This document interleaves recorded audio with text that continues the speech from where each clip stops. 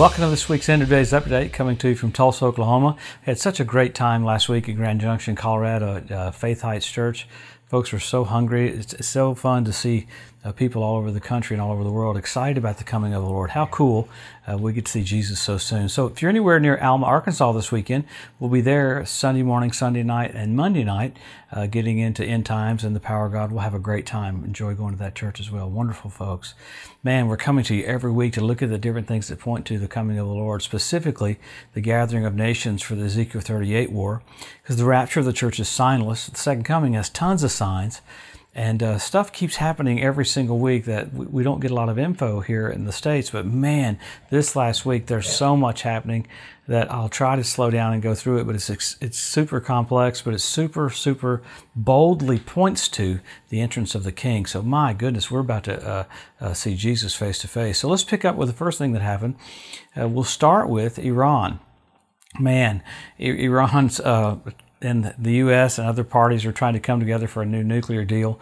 But in the midst of that, Iran fired a missile. Remember last week I talked about, they said they're going to fire a missile at Israel's nuclear site. They fired a missile from Damascus down into southern Israel by the Dimona nuclear site. The villages all around Dimona were rocking with explosions. This came from Syria, Iran fired it from Syria. And the Israeli Defense Forces are kind of freaking out that these missiles were able to bypass 5 different shields, and that missile came down and almost hit Israel's nuclear site there. So absolutely crazy. Of course, the night before that, Israel had done a raid just outside of Damascus, took out some missiles that were coming from Iran down into Syria to get to Hezbollah. So Israel's had to do so many of those to stop Iran from basically building up enough ammunition to annihilate Israel. So in the midst of that, Israel went back and did more airstrikes at that spot where that missile came from.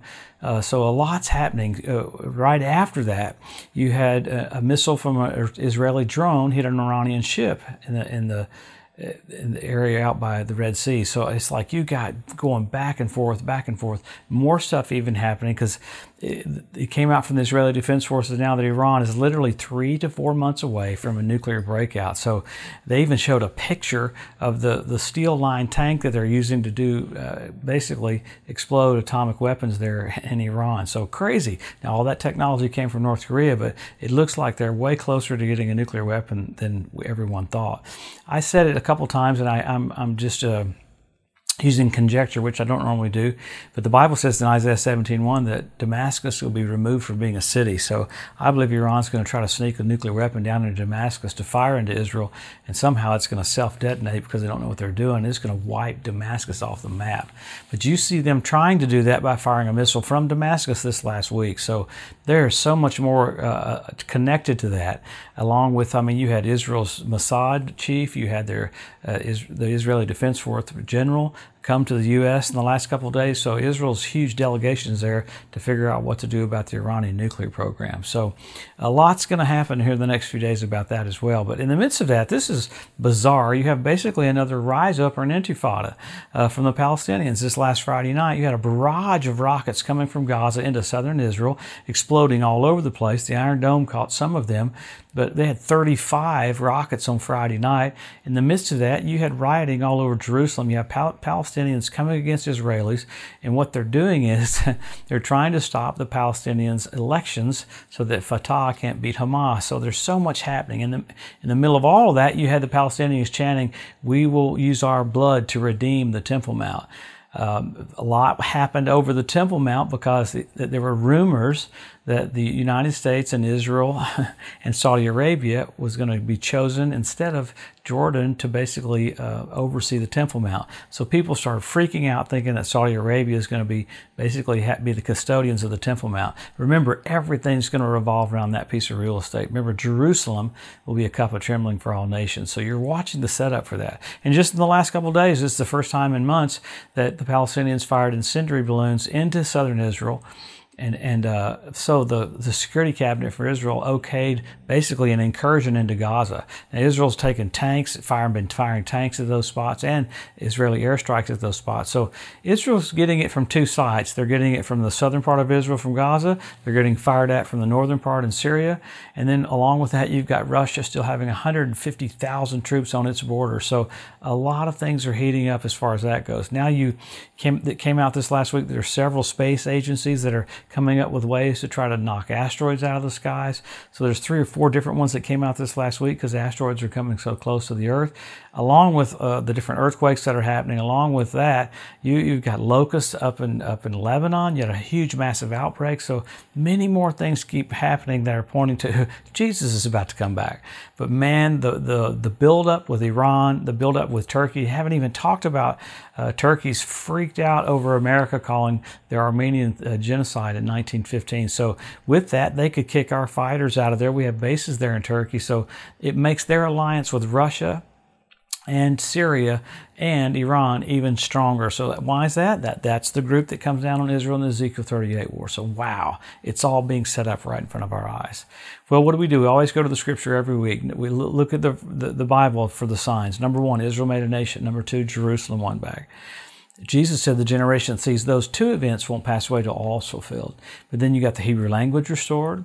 You got the Ethiopian Jews brought back. You got the fertility of the land of Israel. You have the revival of the Roman Empire. You have the Temple Mount Institute that's ready to start having sacrifices. Wow, it's amazing to see what all they've got ready for that. After that, you've got 172 different species of predatory birds. So you've got birds in position for the Ezekiel 38 war, birds in position for the Battle of Armageddon. And then you had fish show up in the Dead Sea. That was prophesied 2,700 years ago. You had foxes show up on the Temple Mount. England's getting excited about that. You had foxes show up on the Temple Mount. Amazing. You had the ritual baths around the Temple Mount fill up with water. You had the Sea of Galilee overflow with water. I mean, the rabbis are like the Messiah is about to come. I talked about it a couple of weeks ago. You have the triumphant arch where the temple Baal worship was instigated in Palmyra, Syria, rebuilt a couple of weeks ago. Started to by the Russians. And the Talmud says when you see that, the Messiah is about to come. That's the last thing they said that you had to see. So many things are happening.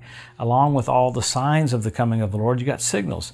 I do like this one. One of the signs is men will be lovers themselves. We have selfie sticks. So sign after sign after sign after sign pointing to the coming of the Lord. Why would that be a big deal? Jesus wants us to have a heads up. He wants us to know how close it is.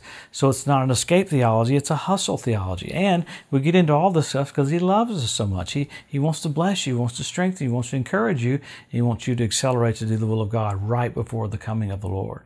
So you have all those signs, many, many more. It's hard to get into all of them, but then you've got signals. You got blood red moons on Passover and Tabernacles a few years ago. You had 4 in a row, and that's radical. NASA calls that a tetrad. And when's the last time you had that? 4 in a row on Passover and Tabernacles. 1967 when Jerusalem was won back.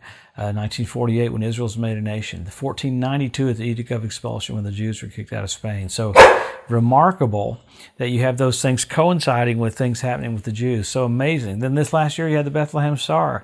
England likes that. You had the Bethlehem Star this last year, first time in 2,000 years. Jupiter, Regulus, Venus. Amazing. So all these things are pointing to His return, and it's just the thought pattern for the church has to be we get more engaged. What do? Help our local church, help our local pastor, because this is it. I heard people go, now these signs have all happened before. No, they've never happened before. And when you have the strategic nations aligned against Israel that are going to in the Ezekiel 38 war, and they're set up for that right now, wow, we're about to see Jesus. So let's accelerate. Let's accelerate. Let's do the will of God. I had one guy tell me, he said, Joe, if you preach on the coming of the Lord, just get everybody's hopes up. Duh, that's right. It's the hope that purifies us even as we're pure. So even with England coming into the picture here, we know we're about to see the King. Make changes in your life. Get excited. Do the will of God. Be engaged with the King because we're about to see His eyes as a flame of fire, feet like undefined brass, voice of many waters. Jesus, the one who died for us, raised from the dead, coming so soon. Have a blessed, awesome week. We'll see you next Wednesday.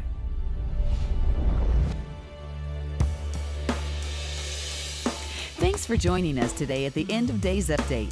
If you'd like to be notified every time there's a new post, just go to the EDU at josephmorris.com and subscribe to receive email alerts. If these posts and updates have been a blessing to you, please consider making a one-time donation to help get the message out, or even becoming a monthly partner with Joseph Morris Ministries. Thanks again for tuning in to the EDU, and we'll see you next week.